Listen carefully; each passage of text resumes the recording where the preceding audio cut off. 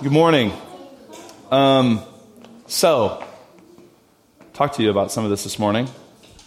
My shoulders feel miserable right now. My back and my hands and my elbows and everything else that I have.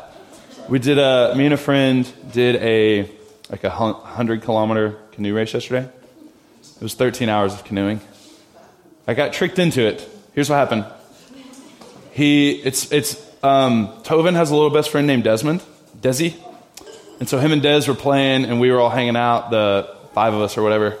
Six of us, because I have 2 sons. 7 of us, because I have a wife as well. So all of us were hanging out, and he was like, "Hey man, I've seen a canoe on your truck a few times. Do you go out in it like every day?" And I was like, "No, I'm just lazy." And I put it up on the truck to take the boys out, and then I just leave it there because I'm ridiculous. And he was like, "Oh, okay. Well, I heard about this little canoe race that happens just like that. This little canoe race that happens in Austin. I think it's 20 miles or something. Me and you should do it." And I was like, "I mean, that's a long way." And he's like, "Is it? Is 20 miles a long way?" And I was like, "That sounds like a long way to me." I was like, "How long would that take?" And he's like, "Oh, it's probably a couple of hours." And I was like, "I think that's farther than that." And I was like, "But you know what? Let's do it. That'd be a fun thing to do." So he signs us up and pays and sends me the information. It's not 20 miles. It's 66 miles. And it takes a day to do this. And I was like, "Man, I don't know if we can do this." He's like, "Oh, sure we can. Surely we can do this." I was like, "No, surely we cannot." I don't know that we can really do that. And he was like, "Oh, I mean, let's take the canoe out and train a little." And I was like, For what? How do you train for that? So we took the canoe out for an hour twice, me and him did, to practice our J-stroke, which neither one of us can do. And we go, and we're like, well, it'll be fun, whatever. So we go, and our canoe did not look like any other canoe. Our canoe is for dads that go fishing in a canoe. There's wooden paddles that are vintage, you know what I mean? They're not for this. And so one lady passed us, not doing at all what we were doing. Her paddling looked way different than mine. She was going fast, and I was enduring this race. And she goes, "Well, look at your canoe. That looks fun." And I was like, "Oh, it's not very fun. It's not very fun." And she goes, "And your paddles and everything. Look at you two. That is cool." And we were like, "No, it's not. Don't do that." I was like, "She's my least favorite person in the race right now. Maybe she'll tump over or something." But we made it. We got very last, but we made it. 13 hours. And that's as much as I'm going to put my arms up. Just what I did just then, that's the last of that. No more of that at all. Just want to tell you that. Let's not pat my back or anything. No, touch my arms after this. Okay? All right, let's turn to Acts 18.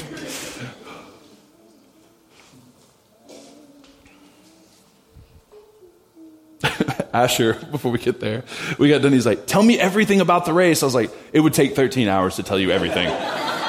He just goes, "Go." And I was like, "So we started in the morning." It was ridiculous. Oh, okay. So last week, Brian talked about Acts 17, which I'm jealous. It is my very favorite chapter in Acts, is Acts 17. I love when they go to, Paul at the Areopagus or Areopagus, whatever you want to say, in Athens is absolutely my favorite thing. So I'm not going to redo it because he did great. I just am sad that I missed it.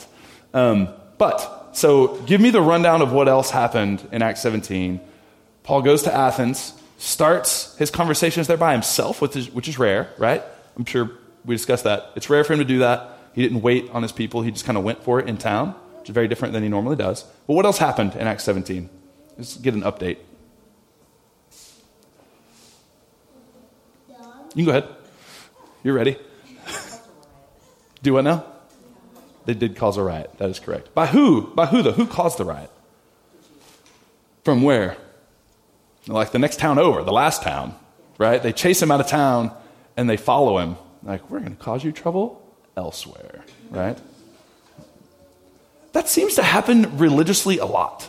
Let's be real honest. That happens religiously a lot, People don't like something, and it's not good enough that they just reject it. They have to, cause problems everywhere with it, right? Intriguing. What else? What else happens there? Where else do they go in Acts 17? That's the easy one. You look at the headings and just see where they go.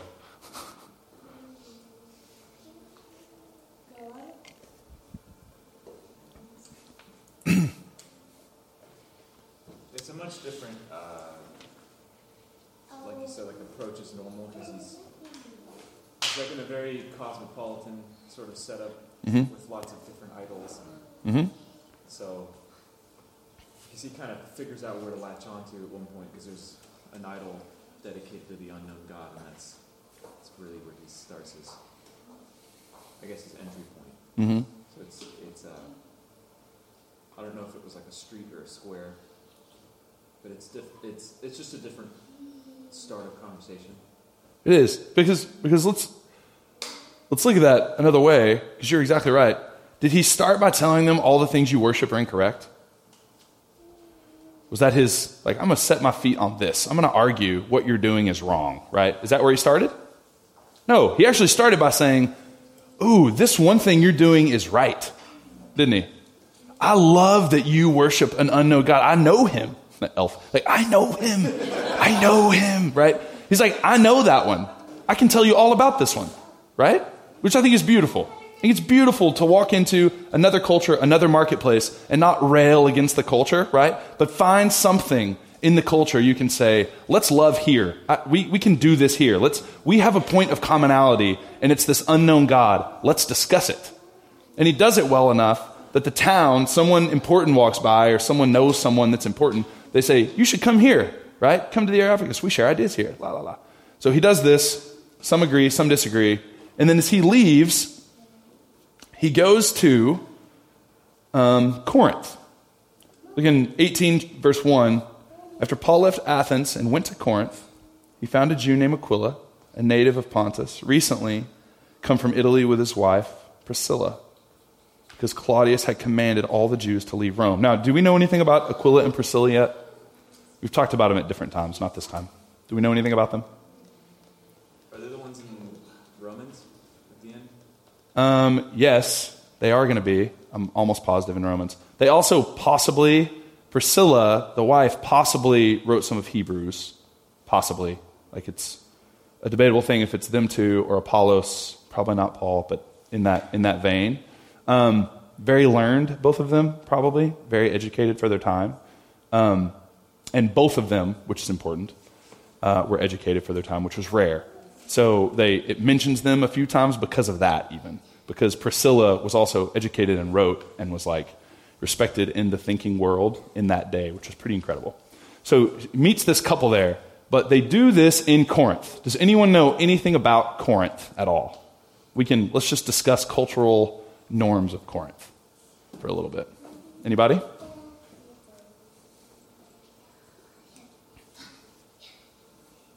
Do we know what kind of city it was? Like, what was the culture, nationality, all that stuff? Obviously Roman, right? I tend to lump all the cities under like a sort of stereotype in my mind. Which is what? Which is wrong, but like Greek, Roman, multiple deities, probably an amphitheater, probably multiple temples of different Greek gods. I don't know if Corinth is like a port city or not, or if it's... It was. There's two major ports there. Yeah. So it seems, and we don't know a lot of those things now. We don't talk about them very much. But Paul does go to places where there's a lot of movement. It's not always the most important city for like culture necessarily that Paul goes. Sometimes he does. But a lot of times it's the cities that find themselves being very diverse.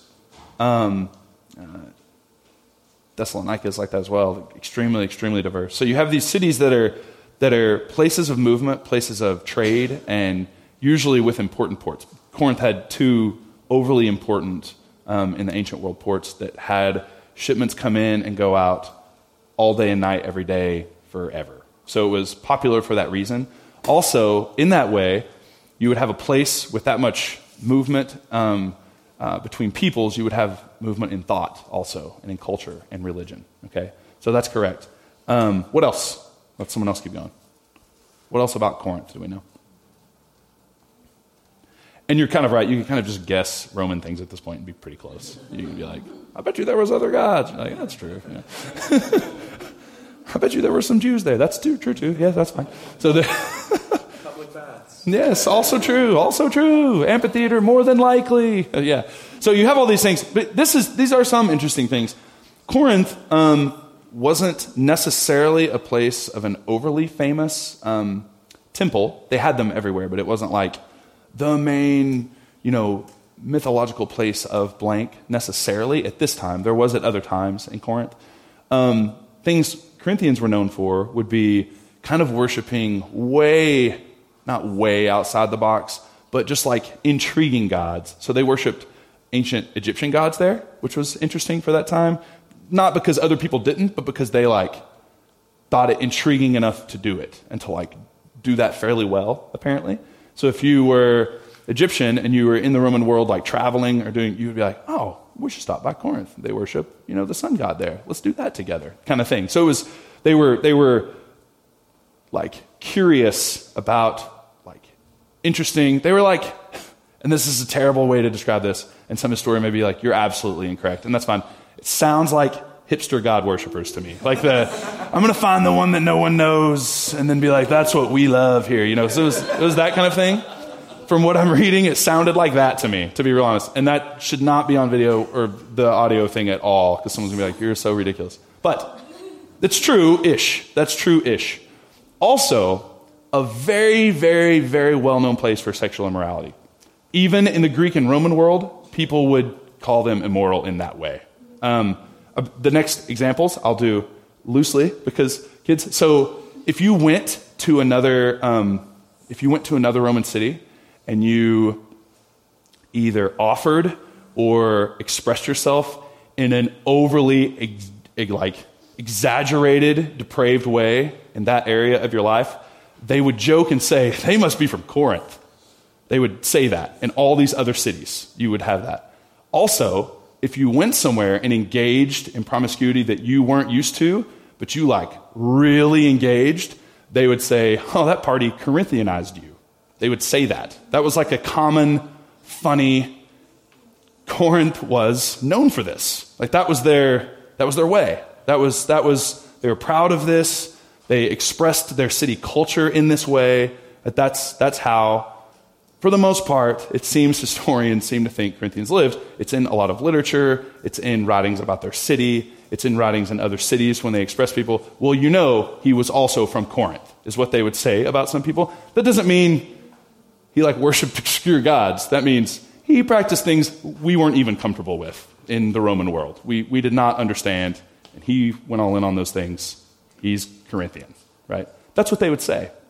So you have these different cultures in this different place, and again, a place of movement, of trade. That's where they go, okay? So that's where we find ourselves. So he leaves Athens, goes to Corinth. He found a Jew named Aquila, a native of Pontus, recently come from Italy with his wife Priscilla, because Claudius had commanded all the Jews to leave Rome. And he went to see them. And because he was of the same trade, he stayed with them and worked, for they were tent makers by trade. Here's where we find out that Paul made tents, right? Has anyone else heard this? That he was a tent maker? So he apparently was this craftsman type of person who they doubt he did this from when he was a kid, mostly because he was from an elite learning class and was educated so well, he probably didn't have time to learn how to make something when he was a boy. But as he started his missionary journeys and traveled, they did not always rely on money from other churches, just because of logistically it would take a long time to get there. Usually the churches they started were overly in poverty, and the people there weren't usually wealthy, so that would stop that a lot of times. And then the church in Jerusalem didn't always necessarily, as a collective, agree with exactly how they were doing things, so they might not sin as much, right, for Paul and his folks. So they worked, and he made tents and sold tents in the marketplaces. A lot of folks think, even though it's not said, when he finds himself in the market in dialogue, it might be because he is also trying to buy materials to make things, or he's trying to sell tents, trying to sell what he makes. So he finds out, you're a tent maker as well? Me too. Let's, make tents together. I don't know how that works. But anyway, they're gonna spend time together because they're of the same trade. Maybe they're gonna work together. Maybe he'll help them with their craft. Maybe they'll help him with his. And so they do this. He stayed with them and worked, for they were tent makers by trade. And he reasoned in the synagogue every Sabbath and tried to persuade Jews and Greeks. Now, is this his common practice? Go to a city, find someone with commonality, attempt to stay there, right? And then go where to teach? The local synagogue, right? Go teach Jews and the Greeks that would worship in the same ways, or at least be sympathetic to Jewish culture and Jewish ways, and he would begin to teach there. This was what it seems they attempted to do everywhere they went. You would start with the people that he knew, that he was comfortable teaching, that would be welcoming, that he would share a history with, that he would share a culture with, and he would want desperately for them to know the Messiah. He would want desperately to know that Jesus was, in fact, this coming that they were looking for. And so he would start there. This was common. He did it all the time. And that's usually where the branching off of his ministry would be. So he starts there this time. And when Silas and Timothy arrived from Macedonia, Paul was occupied with the word, testifying to the Jews that Christ was Jesus. And when they opposed and reviled him, he shook out his garments and said to them, "Your blood be on your own hands. I'm innocent, and now I will go to the Gentiles." And he left there, and he went to the house of a man named Titius Justus, a worshiper of God. His house was next door to the synagogue, and Crispus, the ruler of the synagogue, believed in the Lord, together with his entire house. And many of the Corinthians, hearing Paul, believed and were baptized. And the Lord said to Paul one night in a vision, "Do not be afraid, for you go on speaking, and do not be silent, for I am with you, and no one will attack you to harm you, for I have many in this city who are my people." And he stayed 1 year and 6 months teaching the word of God among them. And here's what I want us to read again. Let's read what the Lord says to Paul in a vision again. "Do not be afraid. Go on speaking, don't be silent, for I am with you, and no one will attack you to harm you, for I have many in this city who are my people." Here is, overwhelmingly, when I read this passage at all, and when I talk about it, and when you think about these letters that Paul writes to the church at Corinth, you have this city that is not just jokingly known for its depravity. It's well known, commented on in literature, attributed to people who are in even the Roman and Greek world as abusive and depraved and wicked in many ways. And the Lord says to Paul, "This is where you need to be, for I have many in this city." The city is not what you may think it is. There are people in this city who are devout, who love me. There are people in this city who are ready to hear what you have to say. There are people in this city ready and willing for redemption. There are people in this city who are going to really change the world. Corinth is this interesting place, especially with Priscilla and Aquila, and for the different believers that come here. I know there's not a make the most difference or make the least difference or anything like that. They are very influential in the early Christian world of them spreading the good news of the gospel very educated, very eloquently, so that other Greeks and Romans might understand in ways that are very learned and culturally accepted by the ancient world. And they came from Corinth. And again, Corinth really was known for not being the best place. And I'm just overwhelmingly caught by just this obedience and this understanding of Paul that there were no best and worst places for the gospel. There were no more ready people to hear because they had their business figured out, or they would obviously be influential, right? There was no whoa, they're so far from coming to the gospel, I don't have time to spend the time that they need to get them ready for it. You know what I mean? There was none of that. There was no prior judgment of, they'll never accept what I have to say. There was no, oh, they're too far gone, or this person has already been to teach this, or, yes, but culturally we won't even understand each other. There was none of that. It was only the Lord telling Paul again, oh, this city is perfect for you. There are many people in this city that are my people. I have many here. And I wonder for us, as we probably don't discuss our friend groups and our neighbors and our softball teammates at church like that, but maybe in our homes, or maybe in passing, or maybe ironically, to save us from being judgmental. I wonder who we discuss that way, that we say, woof, they are far gone. Or, oh, they are different from us. Can't take our kids to their house. Right? Or, oh, we go to their parties. I have no idea what is going to happen with clenched teeth. It'll be fun. And we in steering clear for our own moral sake, or steering clear for whatever sake, we might not see people who are God's people. People just may seem so different than your upbringing or my upbringing that we may view them as too different to hear from us, to accept love from us, right? To be able to be loved in a for real friendship that turns into a beautiful, lifelong relationship with our family.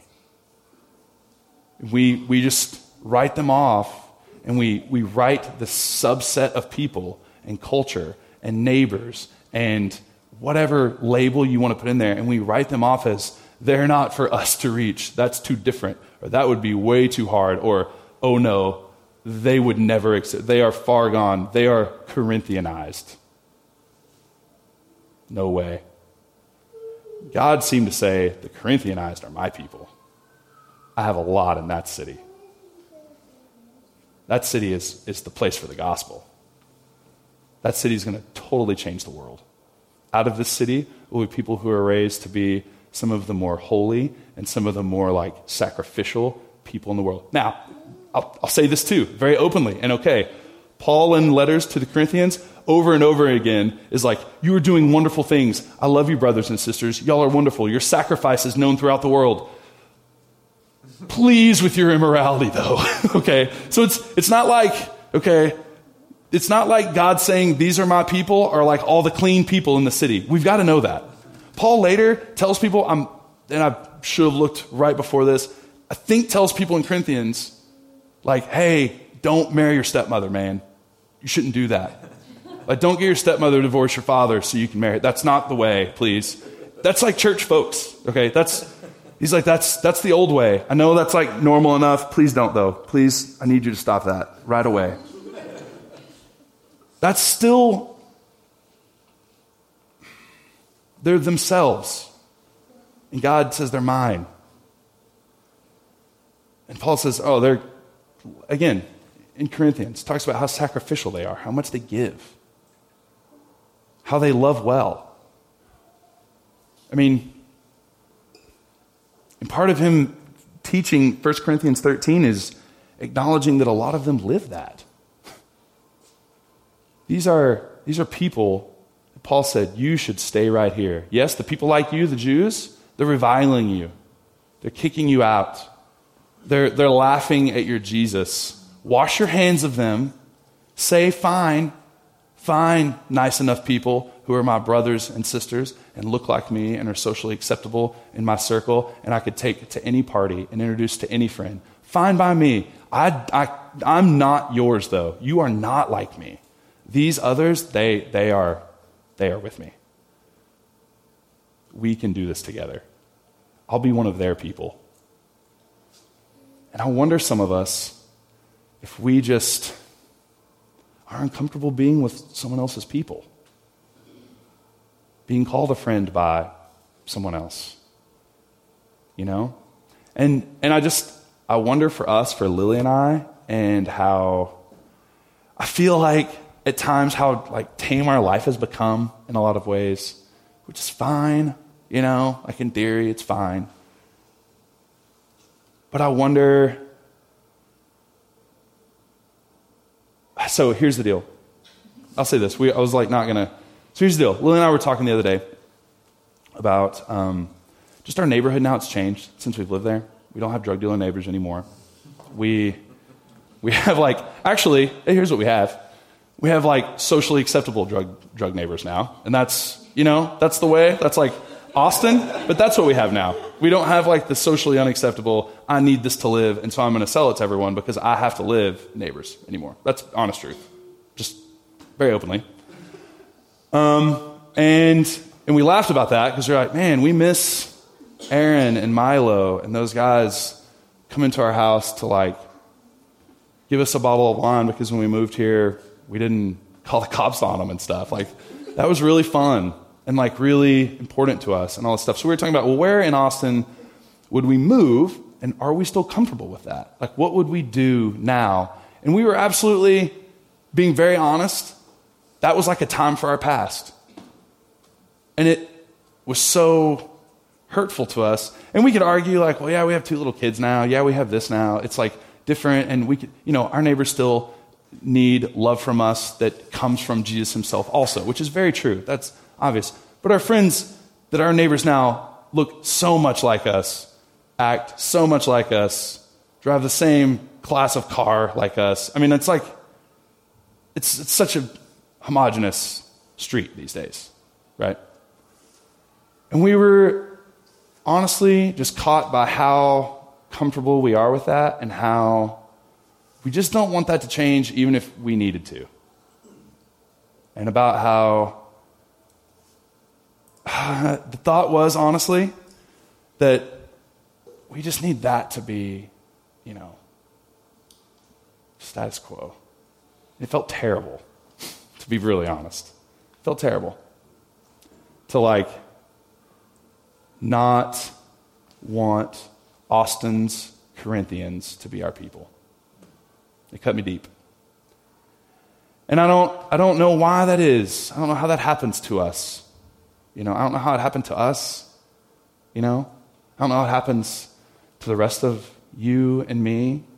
I don't know if it's just because we're comfortable at the bars we like, or we're comfortable with the diner we like that everyone, I don't know. I don't know what happens. But I know that we are missing in the Evers household life, we are missing God's people and other lifestyles in Austin. We're missing them. We are.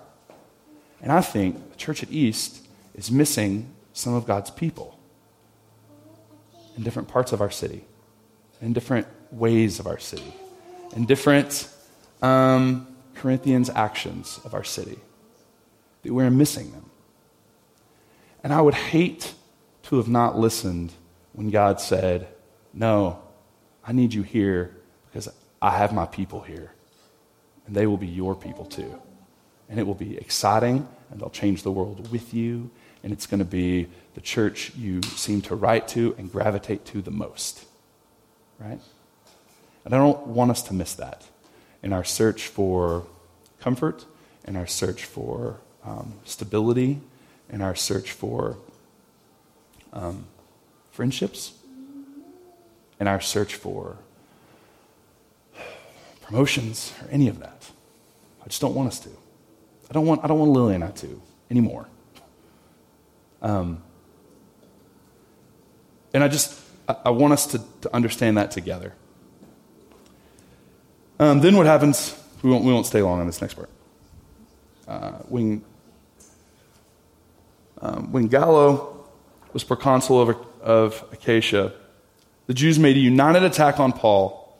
Again, the Jews make an attack on Paul. It's not the people of Corinth. It's the people that are like him, the people that he knows, the people that he's comfortable with. I'm not saying that at Jews. I'm saying that at his like people, right? The people at his dinner party that used to laugh at the same things he did when he offered the gospel, when he offered something challenging, when he offered that there was a different way to other people, and to them it caused problems and friction and difficulty and tension. They brought him before the tribunal, saying, "This man is persuading people to worship God contrary to the law."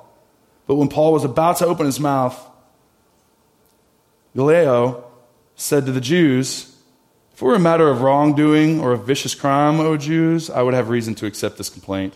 But since it's a matter of questions about words and names in your own law, see to it yourselves." He sees through it. He's like, I think you're lying to me. I think you're just upset because of your own culture and your own law. So I'm not dealing with this.